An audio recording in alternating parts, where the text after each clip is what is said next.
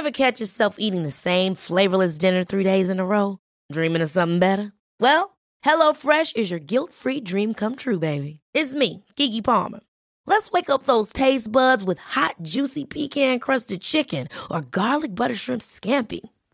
Hello Fresh. Stop dreaming of all the delicious possibilities and dig in at HelloFresh.com. Let's get this dinner party started.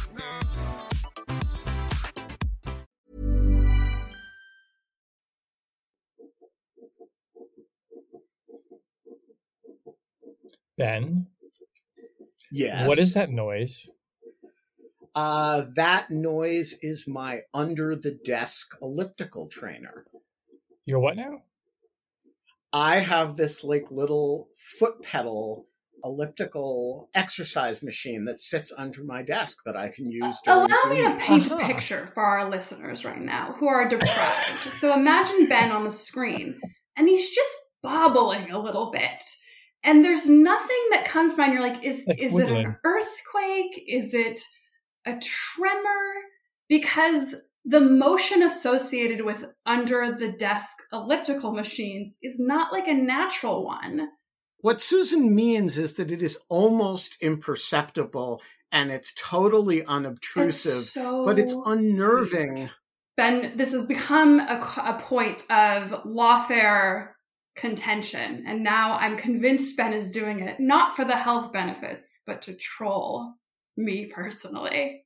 Well, I will say, though I am doing it chiefly for the health benefits, the fact that it has the effect of trolling Susan is an unexpected benefit. And so I encourage any Rational Security listeners to tweet at Susan pictures of themselves bobbing up and down as they use exercise equipment. Let's spread this far and wide. We'll make it a thing.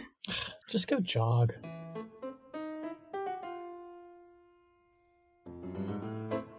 Hello and welcome to Rational Security. The vaccines are the new masks edition. I'm Shane Harris. I am not exercising in my booth Sitting right perfectly now. still. I'm not exercising. It's perfectly still. I'm not bobbing up and down. You don't hear because now that we're recording, I stopped. Susan, what if I just sit here and weirdly wiggle? It would be but the there's same no thing. noise? I'd be Is looking this at you and also I'd be weird? like, what? So the real source of this is that he did it for 2 weeks without explaining to anyone what was going on. And so for a week Wait, I was what? like, Did no one ask? what are you doing? No one Because it asked. seemed rude to be like, Ben, are you do you have a tremor? I asked What's right happening away. to you? And then finally, I think Quinta was just like, I have to ask, what the hell is with the bobbing? And Ben was like, oh, I have this Wow. under-desk elliptical machine. This is such a sociological experiment. I asked within the first 10 seconds of logging on. I'm like, what are you doing? Are you on a treadmill? Are you on a bike? The reactions to it are so bifurcated. There are the people like Susan and Quinta who find it really unnerving. Jack Goldsmith asked me about it, and I said, oh, it's an under-the-desk elliptical. He's like, oh, I'm ordering one of those right now. Wow. And he goes and does so, and he's in love with it. People have these radically different reactions to it. And Tammy's not here this week, so presumably she just packed her stuff and left. I'm not trying to make a statement with it. I'm just trying to burn some extra calories. Wow. People can think For whatever they the want. additional context, though, Ben also works out constantly. So the idea that he really needs to squeeze in a little bit more exercise, it adds an extra. Hey, man, layer. it's a lifestyle. Well, we are here in the remote jungle fitness studio, For apparently. the jazzercise edition of Rational Security. Everybody on your feet. No, we've got the putting the jungle in Jungle Studio. We have a tropical downpour going on outside. That's true. And it's jungle steam Oof. emerging from the streets. It's great. God, it is like a Zumba class or something now. I don't know about this. But anyway, I'm here with my good friends Ben Wittes and Susan Aniseed. Hi, guys. Hey. Hi. Tammy is away, although I'm sure she'd have a lot to say about what's going on under the desk. She is on vacation. On vacay. She had to take a vacation to get away from that washing machine or whatever is under your. It does kind of sound like you're like Whoosh, on a little whoosh, spin whoosh, cycle. whoosh. Like I'm picturing you like you're like, let's put some woolite in there and doing your delicates. That's what's happening. That's exactly what's happening. That's exactly what's happening. Oh I'm boy. actually foot powering a wash cycle. This is really what people tuned in for. On the podcast this week, the debate heats up over vaccine passports. Google exposes a hacking operation that turns out to have been a government counterterrorism mission. Hate when that happens. And oops, sorry. And the World Health Organization's director says his agency needs to further investigate whether the coronavirus outbreak began in a lab in China. Let us start with vaccine passports. I feel like we could file this under just next predictable front in the culture war. The Biden administration is reportedly developing guidelines essentially for ways that businesses, possibly some transportation systems, i.e. airlines, would be able to accept or use some kind of credential, I guess we could say, that would prove that an individual has gone through his or her full dose of coronavirus vaccines, whichever one you got, and that basically now you are sort of safe to re-enter society. There is a lot of Republican pushback to this, most people basically framing this as some kind of apocalyptic sign of the devil, as Marjorie Taylor Greene, I think she put it, Biden's mark of the beast, which I thought that honor belonged to his dog. I just want to say that she and Naomi Wolf are each other's animating spirits on this. Which is crazy, by the way. Which is freaking crazy. Okay. Naomi Wolf was on Fox News saying that the vaccine passport was literally the end of liberty in America. I think they called it communism. Wow. It's very hard to sort of track the full. There's a lot it's going bad, on. Though, There's guys. a lot of corporate communism. There's all the feels on the passport. So I'll lay my cards on the table with this. I will admit, I'm 90-10 on this, okay? Like 90% of me thinks very good, sensible, obvious idea that provides a huge measure of security and assurances for individuals and businesses. It is, I think, clearly in the interest of public health. I don't think it is even close to government coercion. And yet there is that 10% of me that feels a little creeped out, and that this is kind of like the your papers, please. And that what worries me is that we're creating some kind of bifurcated classes of people, the clean and the unclean. Although I will admit that is, I think, more a reflex than a genuine concern on my part, which is why I say 90-10. So, Susan, let's start with the law on this. First, do companies have a right to demand proof of vaccination in exchange for service? And does the government have a right to require vaccination to engage in certain activities, let's say air travel, which is one that the U.S. government regulates? Yeah, so there's a ton of levels to this, legally speaking. And using the term vaccine passports, I think, really confuses the issue. Because what we're really talking about here, when we're talking about sort of the federal government's involvement, the policy proposals on the table are not about anything that's sort of compulsory, but instead, if there is going to be a system, should the federal government be involved in credentialing it or setting it up rather than sort of allowing a private system to develop, right? So if people are going to be making decisions or relying on this information, how can the federal government regularize that and impose protections? There are contexts in which the federal government can require vaccinations and state governments can require vaccinations. So people have to show vaccinations to travel internationally. People who attend or work, for example, at public schools, public hospitals, they have to show, particular vaccinations, right? So there are plenty of contexts in which people are required to have vaccinations in order to participate in certain things.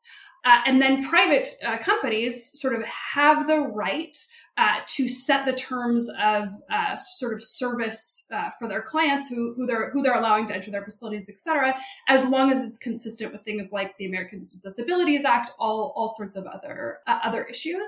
But there's a lot of complicating factors here, and I think we're in a really unfortunate moment in which vaccine passports or documentations could solve sort of an immediate sort of public health problem. How do we engage in this sort of secure, gradual reopening process there are some good reasons to be concerned about it and some good complications, including the fact that we are still under a period of emergency use authorization, which changes the ability. For example, the US military is not, ordinarily the military has to take vaccinations. They don't. There are special rules for sort of emergency use authorization periods.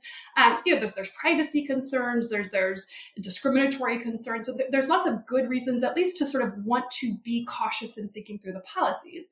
Then there's really dumb objections, like it's the end of liberty and it's communist and right and reasons that are really driven by sort of vaccine hesitancy and the idea that the culture wars have broken down to sort of being pro and anti-coronavirus at this point. And so I think once again, we're in this really unfortunate place in which this is a complicated question. This isn't something that we should just say, this is a completely obvious solution. We should absolutely allow this to happen. We should be thoughtful about, forgeries. We should be thoughtful about enforcement. Are people allowed to use this in making employment decisions? There are individuals who cannot be vaccinated for legitimate reasons. What happens to those people? Are we comfortable saying there's a group of people who they aren't voluntarily not getting vaccinated? They actually can't be vaccinated. Can they be excluded from certain things? Can you make hiring decisions? Can you make individual hiring? This is a really complicated area. And instead, we're having the dumbest possible version of this conversation sort of once again. And that's before we even start to touch on the legal complications of it. Yeah, so I agree with that. I want to try to get you over the 10% in the 90-10, which is, it is totally inevitable that we're going to have something like this. And the reason we're going to have something like this is that individual people are under no obligation to socialize with or do business with other individual people. This is not a protected category against discrimination. And so think about, a small shop that says, hey, we want a safe environment for ourselves and our customers. These vaccines are only 90% effective, which means if there are people floridly expressing a lot of virus, somebody's going to get sick in our premises. And so the first question is, does that small business have a right to say, we're not knowingly going to serve people with who are expressing the coronavirus? And the answer to that question is yes, they have the right to do that.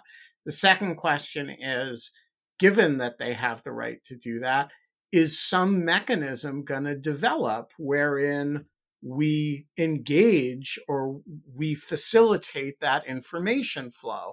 And the answer to that question is yes, as well. And the evidence of that is that when I went to get my vaccine the other day, this vaccine passport was given to me, which is to say a COVID-19 vaccination record card from the CDC. And if anybody wants to say, hey, Wittes, do you have your vaccine passport? We can call it whatever you want, right? But it is, in fact, proof of vaccination, albeit in Susan's framework, one that would be relatively easy to forge. I can produce that. Now, to the people who say, wait a minute, there's a civil liberties issue here, imagine that you are the company Tinder and you are facilitating lots of people to get together and make out and have sex. Is that what people are doing on Tinder? That is what people are doing on Tinder. They were just getting cups of coffee. Is it responsible of you to run a business in which you're knowingly, now granted, they have CDA 230 immunity and all that, but presumably want to provide a safe environment? Is it responsible to knowingly facilitate the unvaccinated people getting together when there's an option? And there's just enough, flights are another example. There's just a million examples of stuff where, and some of them won't involve 230 liability, where, you could have real liability questions arising if you're not checking this sort of thing. So the safety market is there, and you can decry it all you want, but there's going to be some mechanism is going to develop for us to say, hey, don't worry about me, I'm vaccinated. And by the way, that's good. And so I just want to say, like, should we do it, as Susan says, in a thoughtful, responsible way that takes into account things like, discriminatory possibility, people who can't get vaccinated for one reason or another, people, yes, we should do all those things. But the alternative is, it's not having this. It's having it develop organically on its own in some ad hoc fashion that may be more rather than less unfair. I think you also just put your finger on the reason why it's going to happen, which is that there's a customer demand for it, right? Yeah. That there will be, like, if you were a restaurant that participates in whatever we want to call this system, it becomes a selling point for you that, like, hey, we only allow vaccinated diners in our restaurant, and I promise you they will have bookings for weeks. Go back to my Tinder example. Well, if yes. Tinder does not implement this in some way, COVID-safe Tinder will arise tomorrow, and everyone will download it. Well, I will push back on this one. Now we're getting, like, very theoretical, but, like, and Susan, you talk about, I wonder, because in my mind, particularly as a gay man, there's always been this sense of, like, if you had a way of communicating proof of your HIV status to someone through the form of a credential, would that be something that people would want? I.e., I was last tested on this date and it proves I'm negative. That never developed, I will say. Now, there's other mechanisms that developed, like, people are on PrEP now or whatever, and, and safe sex practices and all that. So maybe, those things just sort of, filled the market need. But, I think it's going to be driven by the customers, but also by places of business where people are afraid to go for fear of catching the virus. And to your point, maybe Tinder actually will be one of them. Yeah, I also think sort of that example, it starts to reveal, like, the legal complexities here. So is it fraud to represent that you are vaccinated against COVID when you aren't? Is it assault, right? Sort of like, that's the place in which I think sort of the original instinct is, the federal government should stay out of it. And maybe it's for the private sector, maybe it's for states. But I think whatever the reason why the federal government might be thinking about this is sort of, okay, how do we control this? How do we think about sort of questions of health privacy? And remember, this isn't that different from early in sort of the outbreak of the pandemic, whenever we were talking about, monitoring people's temperatures, and do you have a little, do you have a green thing to scan on your phone, which is something that in a number of Asian countries they've used really with a lot of success to sort of control the spread of the pandemic, right? So this is sort of it's just the next evolution of, I think, a pretty long-standing sort of debate. That said, I do think the way to frame this is, or the way that we should be thinking about it is, so either, if we want to be responsible as a public health matter, either we have to operate on the assumption that everybody is potentially infected and infectious at all times, in which case everybody has to wear a mask, everybody has to stand 6 feet apart, we have to have ventilation, right? We have to sort of engage in all those protocols just on the basis of we don't know. And so the only way to operate is to impose these protections on everybody. And that comes with, economic costs, right? There's all kinds of, negative consequences, but the positive is that it's relatively equal. Right? We make this assumption about everybody. The alternative choice, and the only other alternative choice that we should really be considering is, do we want to begin to allow a system that allows certain people to essentially rebut that presumption and opt themselves out of the sort of the presumption I am potentially infected and infectious, and instead say, no, I'm in a category where you shouldn't make that assumption about me. And therefore we can interact, or I can interact in a different way. And that will reduce some of those negative consequences of applying these sort of restrictions very, very broadly, because we don't know, we can't identify from the outset, or like physically, somebody walking into a store who might present a higher or lower risk. The problem is, and if we were a rational society, we would be having the conversation on those two terms. It's not an easy debate, but that's the way we should be thinking about it. Instead, we're a crazy country where there's a third thing, which is people who both object to presuming everybody is infected and infectious, and don't make me wear a mask, and it's my own choice, and it's my body, right? And the government, everything should be opened, and also object to vaccine passports. And so they're actually just taking a position that's pro-spread of the virus. And that's where all these, like, this is about freedom to do what I want. And so I think the question is, how do we have a public policy debate within the two reasonable questions, where all these really hard questions exist and these reasonable possibilities, while excluding the crazy stuff? And I think what we're seeing a little bit right now is people who don't want to acknowledge some of the complexities and the difficult privacy and discriminatory questions, because they don't want to give any quarter to sort of the crazies who are going to use it to basically say, like, it's my right to cough in your face and like get COVID if I want to and give you COVID, which is an absurd and really, really dangerous way to approach the virus that's going to harm all of us. And so I think that's the phenomenon we're seeing play out right now. Well, let's switch from talking about viruses of one kind to another. There's my segue. That's good. Sure. Nice. Well done. Computer viruses. You get it, people? We talk Computer about viruses? Computer viruses now. Oh my gosh. Yeah, I'm really, that's it. I'm done for the day. I can go home. Okay. I am home. Rational Security has been brought to you by. So a really interesting story in MIT Technology Review, building off of, I guess this is really a story building off an earlier pair of blog posts by Google that had detailed the collection of zero-day vulnerabilities that it had discovered hackers were using over a period of 9 months back in early 2020. And to remind listeners, a zero-day vulnerability is a vulnerability in a piece of software or technology that has not been discovered, and therefore a hacker can exploit freely until it is patched. So they discovered a kind of a shitload of them, actually. 11 powerful vulnerabilities in all, MIT Technology Review reports, compromising devices running iOS, Android, and Windows, so kind of the trifecta there.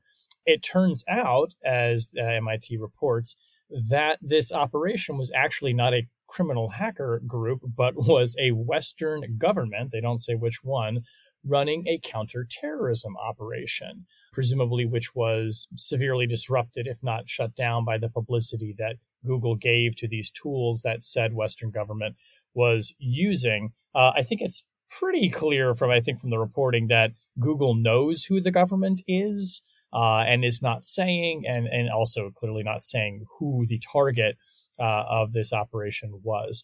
So, Ben, lots to unpack here. Let's talk with first principles, though.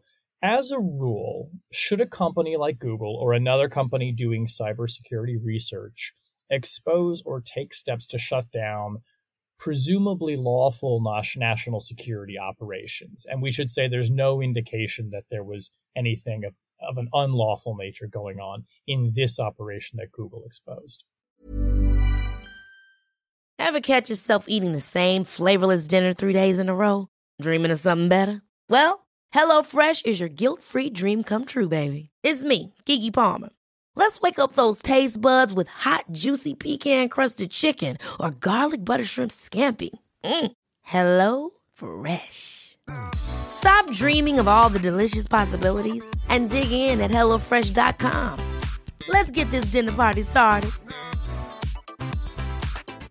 Quality sleep is essential. That's why the Sleep Number Smart Bed is designed for your ever-evolving sleep needs. Need a bed that's firmer or softer on either side? Helps you sleep at a comfortable temperature? Sleep Number Smart Beds let you individualize your comfort, so you sleep better together. J.D. Power ranks Sleep Number number 1 in customer satisfaction with mattresses purchased in-store. And now, save 50% on the Sleep Number Limited Edition Smart Bed for a limited time. For J.D. Power 2023 award information, visit jdpower.com/awards. Only at a Sleep Number store or sleepnumber.com. So I think the first principle is almost always unanswerable in the abstract. And the reason is that, first of all, the facts matter a lot. So Western government engaged in a counterterrorism operation could mean everything from the U.S. operating against an ISIS live plot to do something really awful, which you really would not want Google interfering. It could also mean Turkey operating against, Kurdish groups in Iraq under the auspices of supposed counterterrorism, in which case I would say I don't really have a dog in that fight, And, Western is a very broad term, and counterterrorism is a term that can imply very acute, legitimate interests or less acute and more political interests. The second thing is that I think Google should always err on the side of closing vulnerabilities when it discovers them. Its fundamental obligation is to its customers. It is not a national security protective agency. Its job is to, maximize cybersecurity. There are times when you want them to temper that with common sense. And there are, for example, times when Google has gone to NSA and said, we need help from the Chinese. And there are times when NSA has gone to Google and says, we need your help with, X, Y, or Z. I think the default of the companies should reasonably be on the side of closing vulnerabilities when they discover them. On the other hand, one would hope that if it were a situation in which there is an exigent national security reason, you're not operating, and there's no immediate reason to think some other actor is going to discover these vulnerabilities, and you're creating a big general security environment problem by not patching them. You would hope that under those circumstances, they would be very cautious about what they're doing to a serious national security operation. Now, the one other thing I will say, since this is a pile of mush, is that this one seems to have been close enough to the line that it divided people at Google, and they did close these, thus screwing up the operation. And a team at Google was concerned about it and upset about it. And so I do think this is probably one of the cases that is pretty close to the line, whatever the line is. And so, but I would say without knowing more, I don't know how one would evaluate whether Google chose rightly or wrongly here.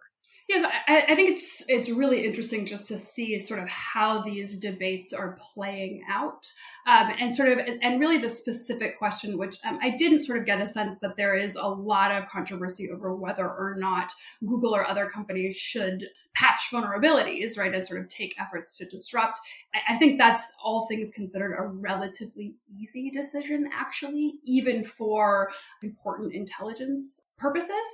So sort of the primary one being that the intelligence community's argument in sort of the vulnerabilities equities process and when it's okay to retain a zero-day vulnerability for operational use as opposed to disclosing it to be patched sort of for defensive purposes is essentially sort of disputing the notion of dual discovery as being a very common thing, saying, look, the intelligence agencies are spending millions and millions of dollars and sort of the greatest minds in technology in the known universe to find these vulnerabilities. The idea that every authoritarian government is happening upon them, like they're potholes in the road, is not really reasonable.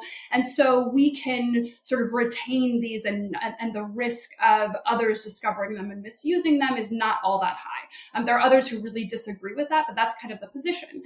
When we're in a moment like this, there has been dual discovery. Somebody else found it. Somebody outside the intelligence community, outside this very, very controlled environment, has been able to identify it. And so I think then you're in a world of sort of presumptively others can find and exploit it. And so, maybe you would think about requesting particular time delays or notification, right? So not dissimilar to how the media handles breaking big national security stories. Newspapers do have a policy of, in some cases, withholding particular details or delaying notification. So it's sort of reasonable questions there, but I think all things considered, I don't view that as really difficult. I think that the more interesting question is sort of this one of attribution, and this notion, well, we now have these companies, either Google or sort of, the companies that are contracted by them, saying it was North Korea, it was the Russians, sort of engaging in this nation state attribution, and then not doing it when it's Western governments or they suspect it's Western governments, and additionally holding back some of the details that might make it easier for people to identify. And I think that's a really interesting question and kind of comes down to this idea of, I'm certainly of the view that Western governments in the United States are different because we're different. We're the good guys. We have oversight. We're a democratic country. And so this is lawful activity, whereas authoritarian regimes are the bad guys and they're doing this for bad purposes. And so we should treat them differently. That's not right. That's a controversial view, or at least not widely accepted. To the idea that from the outside, you could know what's a counterterrorism operation versus an espionage operation and who's actually involved, right? We've talked about on this podcast former, partnerships with places like the UAE, right, on counterterrorism operations. And some of those countries that are partners for very limited counterterrorism purposes, learning from those operations and using them for other purposes. And so the idea that like companies would be in a position where they're saying, well, for counterterrorism purposes, we're going to withhold this information, but not for espionage, right? Like, I don't even know how you would start to draw those lines unless you were doing it in this like really sort of ad hoc way. And I think for the first time from this article, sort of got a sense that maybe they are doing it in an ad hoc way. They kind of engage in conversations and decided. Shane, I'm sort of curious, as a journalist, like, is my analogy to reporting sensitive national security facts apt, or is this like a totally different thing? No, I think there's a lot of similarities there. And you're right that journalists do engage in a balancing test, for lack of a better term, where we go to government agencies whose information will be implicated in publishing a story and say, essentially, how much is too much and what danger might we be causing. Now, I don't know what Google's calculus is. I do wonder if it's something like a journalist, which is we err strongly on the side of publishing. And we set a very high bar for a government agency to meet when they're going to try and persuade us not to publish a story at all or not to publish some part of a story. Google may be looking at this like we feel like we have some kind of obligation to try and work here with the government in a way that a journalist simply wouldn't. We would be looking at this more like, this is going to happen and, you need to make a really strong case for why not. And you made a point, too, in your remarks, Susan, which about attribution. There's a fascinating other angle to that this story reveals, which is that the tradecraft that government hackers are using, i.e. the way they write the code, is to very trained observers kind of giving them away, which there's actually a former senior U.S., I think important to note, intelligence official, according to the piece, who says, there are certain hallmarks in Western operations that are not present in other entities. You can see it translate down into the code. For anybody who watches The Bureau, by the way, in season 5, there's a very interesting little discussion. There's a scene where they're like clearly telling who the hackers are based on the way they write, right? This is a known thing. There are kind of fingerprints and techniques that are left behind. And it's called handwriting. Yeah. Okay. So, yeah, right. And it's not limited to this. Right, There's of course. It shows up in all kinds of tradecraft. Certain entities have certain styles, right. and you can identify their styles frequently. And so I point that out as a way of saying that to Susan's question about like, what are the dynamics that are in play here? This must also be a big one because government hackers and Google security experts are basically the same. They're all trained in the same stuff. So they're operating in an environment where I suspect that a lot of these Google people kind of have a good sense much of the time, like, oh yeah, this is American. This is British. This is something else. I would suspect, given that there were 11 zero-day vulnerabilities in here, in this case, that it was either the U.S. government or the Brits. Yeah, I think Kaspersky has long sort of identified, right, the Equation Group as somebody who they have attributed as being potentially NSA. And so we already have sort of this history of a little bit of nationalism in this space, and certain companies are willing to tell on other countries and not on their own, and sort of that dynamic. And I think people don't, right, they hear, CrowdStrike has found, Cozy Bear and Fancy Bear. They don't realize like this also happens allegedly to the United States as well. It's sort of this back and forth. But I do think this presumption of companies having sides, right? And sort of even being able to make that the determination of who they might, sort of attribute to and why and where the obligations are in, that's where I think it gets really complicated and sort of thorny, especially like in the post-Snowden environment is just a whole different ballgame. It's also important to emphasize that to some degree, the international environment requires companies to have sides. So, Google, which is based in the United States, is an American company. The mode of interaction between Google and American intelligence is by and large one written in law, i.e. 702 and accompanying statutes, in which the NSA presents a demand to Google. It doesn't generally go hack Google's stuff.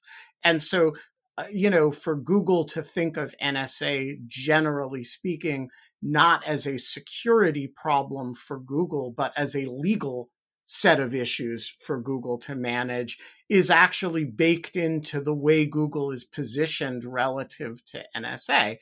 And that will lead to a more collaborative, cooperative relationship, and to the extent it's adversarial in court settings, not in cyber spy versus spy kind of thing. And that's very different from, the same entity's relationships with other governments. I also think the story strongly implies, although it doesn't say, that we're dealing with U.S. intelligence here. I think you could also imagine it being Australian or British, but it's the implication of the story, given the magnitude of the operation and the anxiety at Google about blowing it, is that you're talking about NSA or some U.S. entity. Yeah, look, I think one feature we do have to take into account is these companies have clients and customers all over the world. People all over the world use Google. And so the U.S. intelligence community has really relied on this. Don't worry. There are protections. There are legal regimes. There are oversights. If you are a U.S. person, you have nothing to fear from us. I think that there does need to be a recognition that that's not a particularly useful sort of corporate messaging strategy whenever large parts of your customer base are not U.S. citizens, that are U.S. persons that are not entitled to those protections. And so just sort of interesting to see the evolution on some of those questions over time. Well, speaking of viruses, let's speak of viruses again. 3 viruses. It's all viruses. Is this the viral edition? It's a very viral. The all-virus rational security, proving that when Tammy goes away, our exposure to viruses goes through the roof. I think she's the last of us to not have a vaccine. Maybe we just vaccine passported her out of the podcast. But she is the last to be vaccinated, but our own inoculation against viruses, because without her, we are just all virus. Wow. Indeed. That's very deep. I did not realize we would get so time as a flat circle on the podcast today. This week, a much anticipated, air quotes, World Health Organization report on the origins of the coronavirus. I joke a bit about it because this report had been delayed a number of times. And even before it had come out, no less than the White House National Security Advisor and the Secretary of State had kind of rhetorically taken a big old poop on it. If you like that, that happens. Saying basically that they had real questions about the integrity of the process. When the White House National Security Advisor says he has questions about the integrity of your process, you got a problem. You got some issues. So the report comes out, and no sooner does it come out than the Director General of the World Health Organization, and I will say what was to me a very surprising comment that I don't think many people expected, I sure hadn't, said, first of all, the report concludes this expert team that we basically sanctioned to go to China to gather information from a not very forthcoming Chinese government. Everyone agrees. Concludes that probably the coronavirus SARS-CoV-2 developed in nature, which is to say that it transmitted from an animal, possibly to another animal, and then to humans. And that is then how the outbreak and the pandemic began. However, The theory, which I think has been pretty widely dismissed for a long time as unscientific and a bit of a crackpot theory, that the virus itself may have originated in a lab, the so-called lab leak theory, is one that needs to be further investigated, the Director General said, noting that the team that was sent to Wuhan did not actually have the expertise to ascertain whether it came from the lab. We should note that they did meet with lab staff for a grand total of about 3 hours and pretty much took what they had to say about the possibility of a lab leak at face value, and it is treated in a couple of scant paragraphs in an otherwise pretty long and dense report. So the team itself is acknowledging we didn't even look at this very closely. It's fair to say that this theory, I think, has been pretty widely dismissed for a long time, not because there's no circumstantial evidence to back it up. There is some to suggest that the virus could have accidentally, we should say, escaped from the lab, but rather because Donald Trump was chiefly one of the people promoting it, and a lot of his allies in Congress were. And it was, I think, seen as more of a political distraction and a way to deflect from his own handling of the pandemic than it was a serious scientific question. And a lot of people, I think, regarded it as if Trump is saying it, it must be false. But there were a lot of scientists, have been a lot of credible scientists out there saying, look, this needs another look.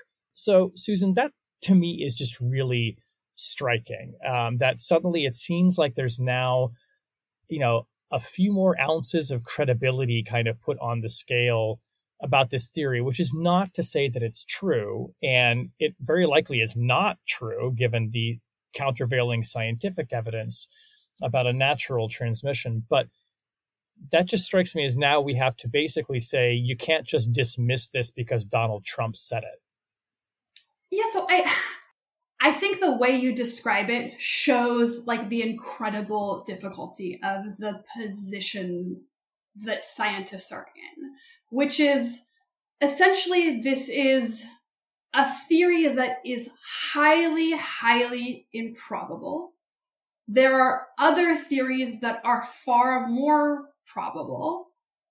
It was used as a sort of to fuel conspiracy theories that were sort of demonstrably false and used for political purposes, but it's not impossible. And so if you're a scientist, if you're a doctor, if you're the World Health Organization, and you are investigating the origins of a virus, it's not reasonable for you to say, we are not even going to look at or examine what is, however improbably, at least a theoretical possibility, because it might fuel these crazy conspiracy theories. And when you're faced with a situation like China, where they are not transparent, where they are not saying, look, this is a crazy conspiracy theory, come in, examine whatever you want to, talk to our scientists, take as much time as you need, sort of full access to satisfy yourselves that this is not the origins of this virus, as we've been telling you, right? Sort of allowing that transparency. And instead is saying, yeah, come in and you can walk around for 3 hours and we'll let you talk to who we talk to. And you sort of walk away from that and saying, look, we weren't really able to sort of dispositively say, right? We weren't able to conduct an investigation with real integrity. What do you do with that? And how do you communicate to the public on this really important public health question? What was the origin of the virus? How are we going to prevent it moving forward and have credibility without spinning up, like without that statement being perceived as, oh, this is the World Health Organization saying like, hint, hint, nudge, nudge, we do think that it's likely. And so sort of the sensitivities of that messaging that ultimately I read those quotes as being about frustration with the Chinese government and saying, you didn't allow us to resolve these questions. And like, we aren't going to go beyond the record and we're going to say like, this remains open. And if you want to invite us back in so we can answer all of our, really answer the questions with some scientific validity, then that's well and good. So I took that as more of an expression of frustration with that and less well, now we've looked into everything and actually maybe Donald Trump was right. Maybe it was this lab manufactured sort of virus, that we remain in the world of like, yeah, like highly, highly improbable things happen sometimes. It could have happened. And it's not like any of the other possibilities have been dispositively proved. Like we found the bat, we found the animal, and here it is. And we can say with 100% certainty. And so what do you do in that environment? Yeah, so I think, the WHO has really not shrouded itself in glory over this whole COVID episode. And, we've tended to think of it to some degree as a victim because of the way the Trump administration tried to abuse it and withdrew the United States from it. It's in an impossible situation, but it has played its cards very badly. And this is an example of that. And, they have shown a great deal of what you might call regulatory capture by the Chinese. And the proper thing for them to do, if they couldn't do a worthwhile investigation under the circumstances, was to refuse to do one at all. And the reason for that is not simply to exclude the possibility of a lab leak theory, but also because, as Susan points out, it actually matters how the thing got started. Is this a wet market thing? Is it a some other transporting wildlife issue? Is it something else entirely? And you really do want to find, if you can, patient zero. You do want to do as serious an investigation of how this ended up in a human population and how it spread as possible. And, these are the things that allow you to contemplate viral eradication and also changes that are going to be necessary to prevent things like this from happening. And if you're an international health organization and you can't function under those circumstances, you do need to ask yourself, is the principal role that we're playing that of, sort of validator for the Chinese Communist Party? And, that is in fact the role that the WHO has been sort of dragooned into. And Jake Sullivan, the National Security Advisor, is not wrong to say, let's take this with some real grain of salt. There's reasons to worry about the integrity of that. And if you're one of the scientists who's operating under such constraints that, governments around the world are going to say, we don't believe in the integrity of the work you're doing, you got to ask yourself whether that's work you should be doing. There's also a really interesting, to my mind, intelligence angle in this story. On January 15th, so 5 days before Donald Trump left office, the State Department put up a what they called a fact sheet on the origins about the coronavirus. And it made some pretty significant claims, one of which was that the Chinese military had, for the previous 3 years, been doing experimental research in conjunction with the lab using animals, and also that a number of lab workers got sick in the fall of 2019 with COVID-like symptoms, and this would have been months before the first cases were noted. Lab officials have flatly denied those and just said that's not true. We don't work with the Chinese military. And the report is a little squishier on the sickness thing, but is essentially denying that lab workers got sick. Okay, that document from my own reporting was not just Mike Pompeo firing off a press release. That was actually an interagency, you might even say consensus document on what officials believed they could say. Now, granted, it was coming from the Trump administration.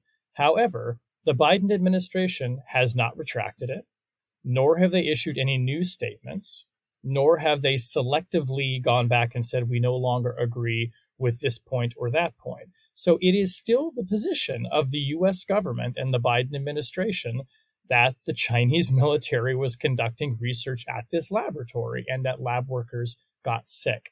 And so in the absence of retracting that, it seems to me we now have this situation where our government is saying these things happened, and people at the lab are saying, no, they didn't.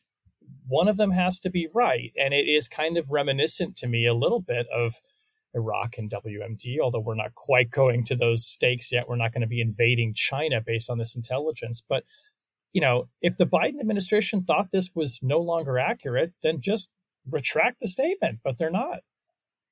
I mean, I do wonder if one forcing function isn't going to be eventually all this stuff is going to end up in court.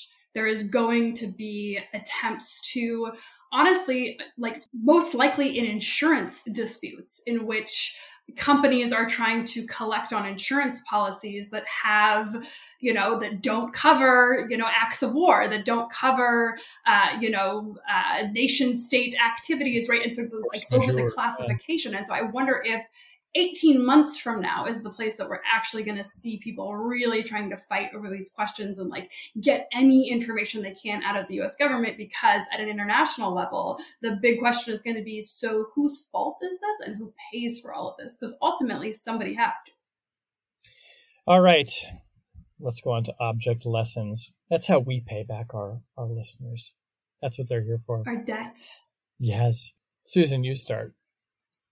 So my object lesson is an article, which is kind of old school. I feel like we haven't used an article object lesson in a while. But it is a sort of massive visual investigation that was published in the New York Times. And there was sort of this really cool kind of video component and then also an article. And the title of it is How Illicit Oil is Smuggled into North Korea with China's Help. And essentially what this sort of New York Times investigative team did was really track sort of the movements of these ships, and I don't want to spoil it for anyone, right? Sort of how oil is moved around the globe. And the North Koreans did it.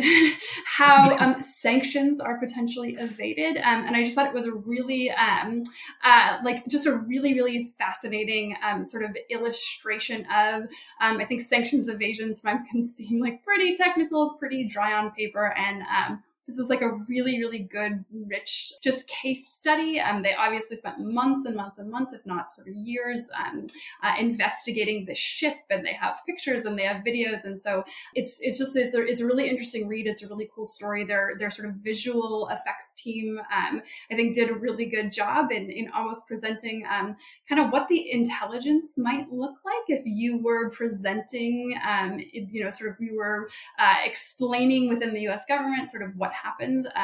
I think this might be a little bit familiar, sort of what are the things you might use to show what happened. And so I just would commend it to readers as being just kind of an interesting national security deep dive into an area that I don't think the public gets a lot of insight to, and it's just kind of a fun read.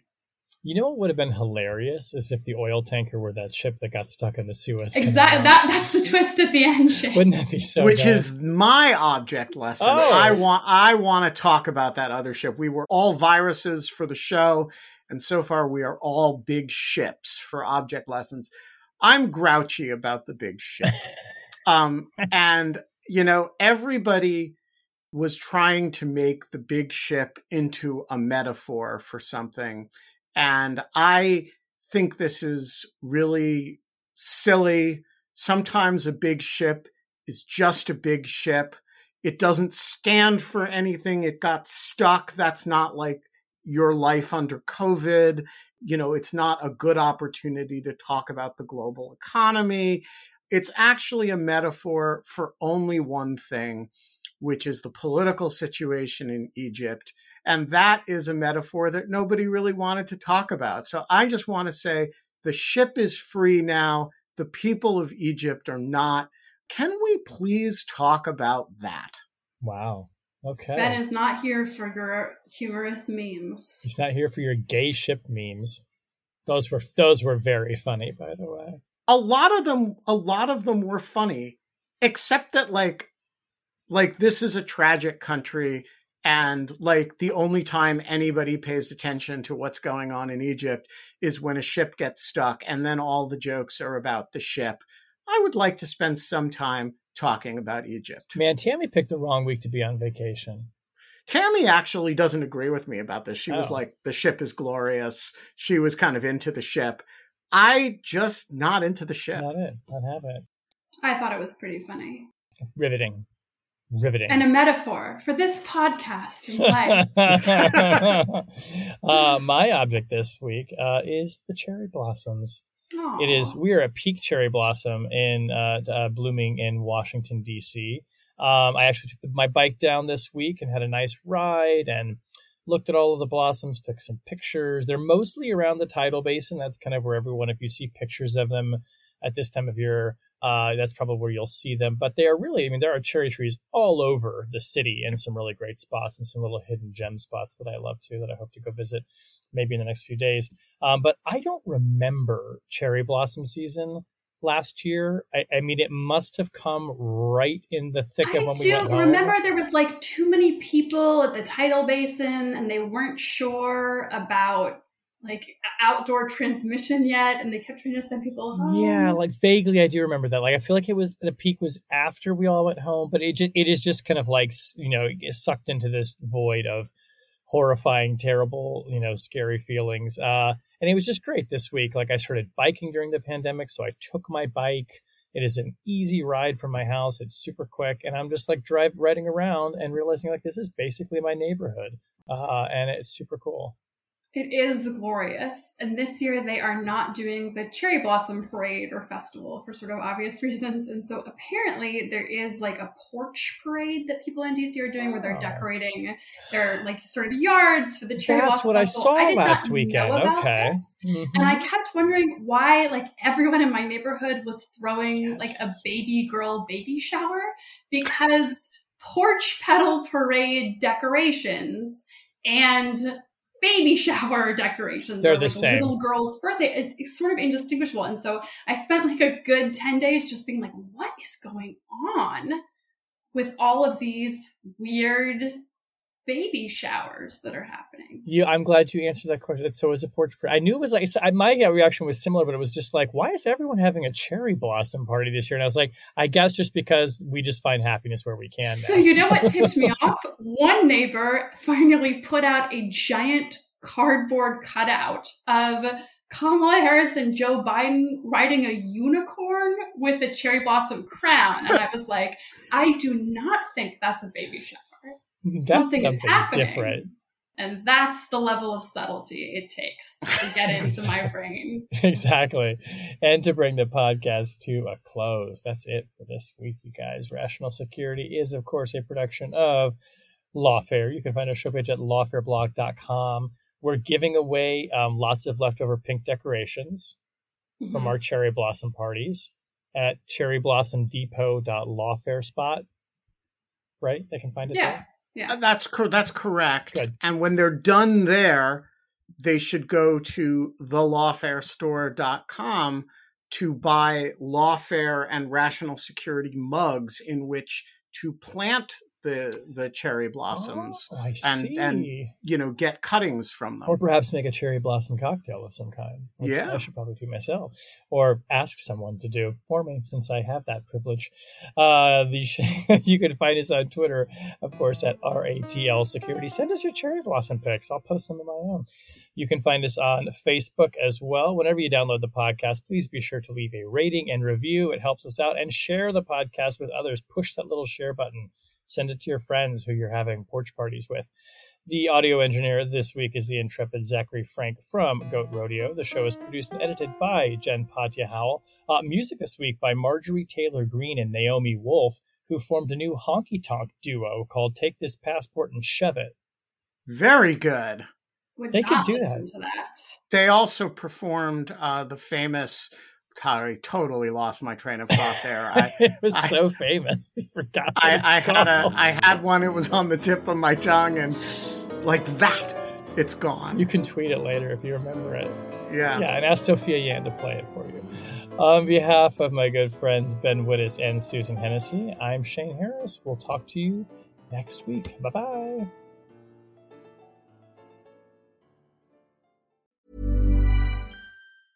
Ever catch yourself eating the same flavorless dinner 3 days in a row? Dreaming of something better? Well, HelloFresh is your guilt-free dream come true, baby. It's me, Keke Palmer.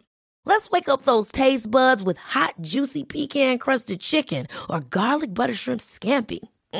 Hello Fresh. Stop dreaming of all the delicious possibilities and dig in at HelloFresh.com. Let's get this dinner party started.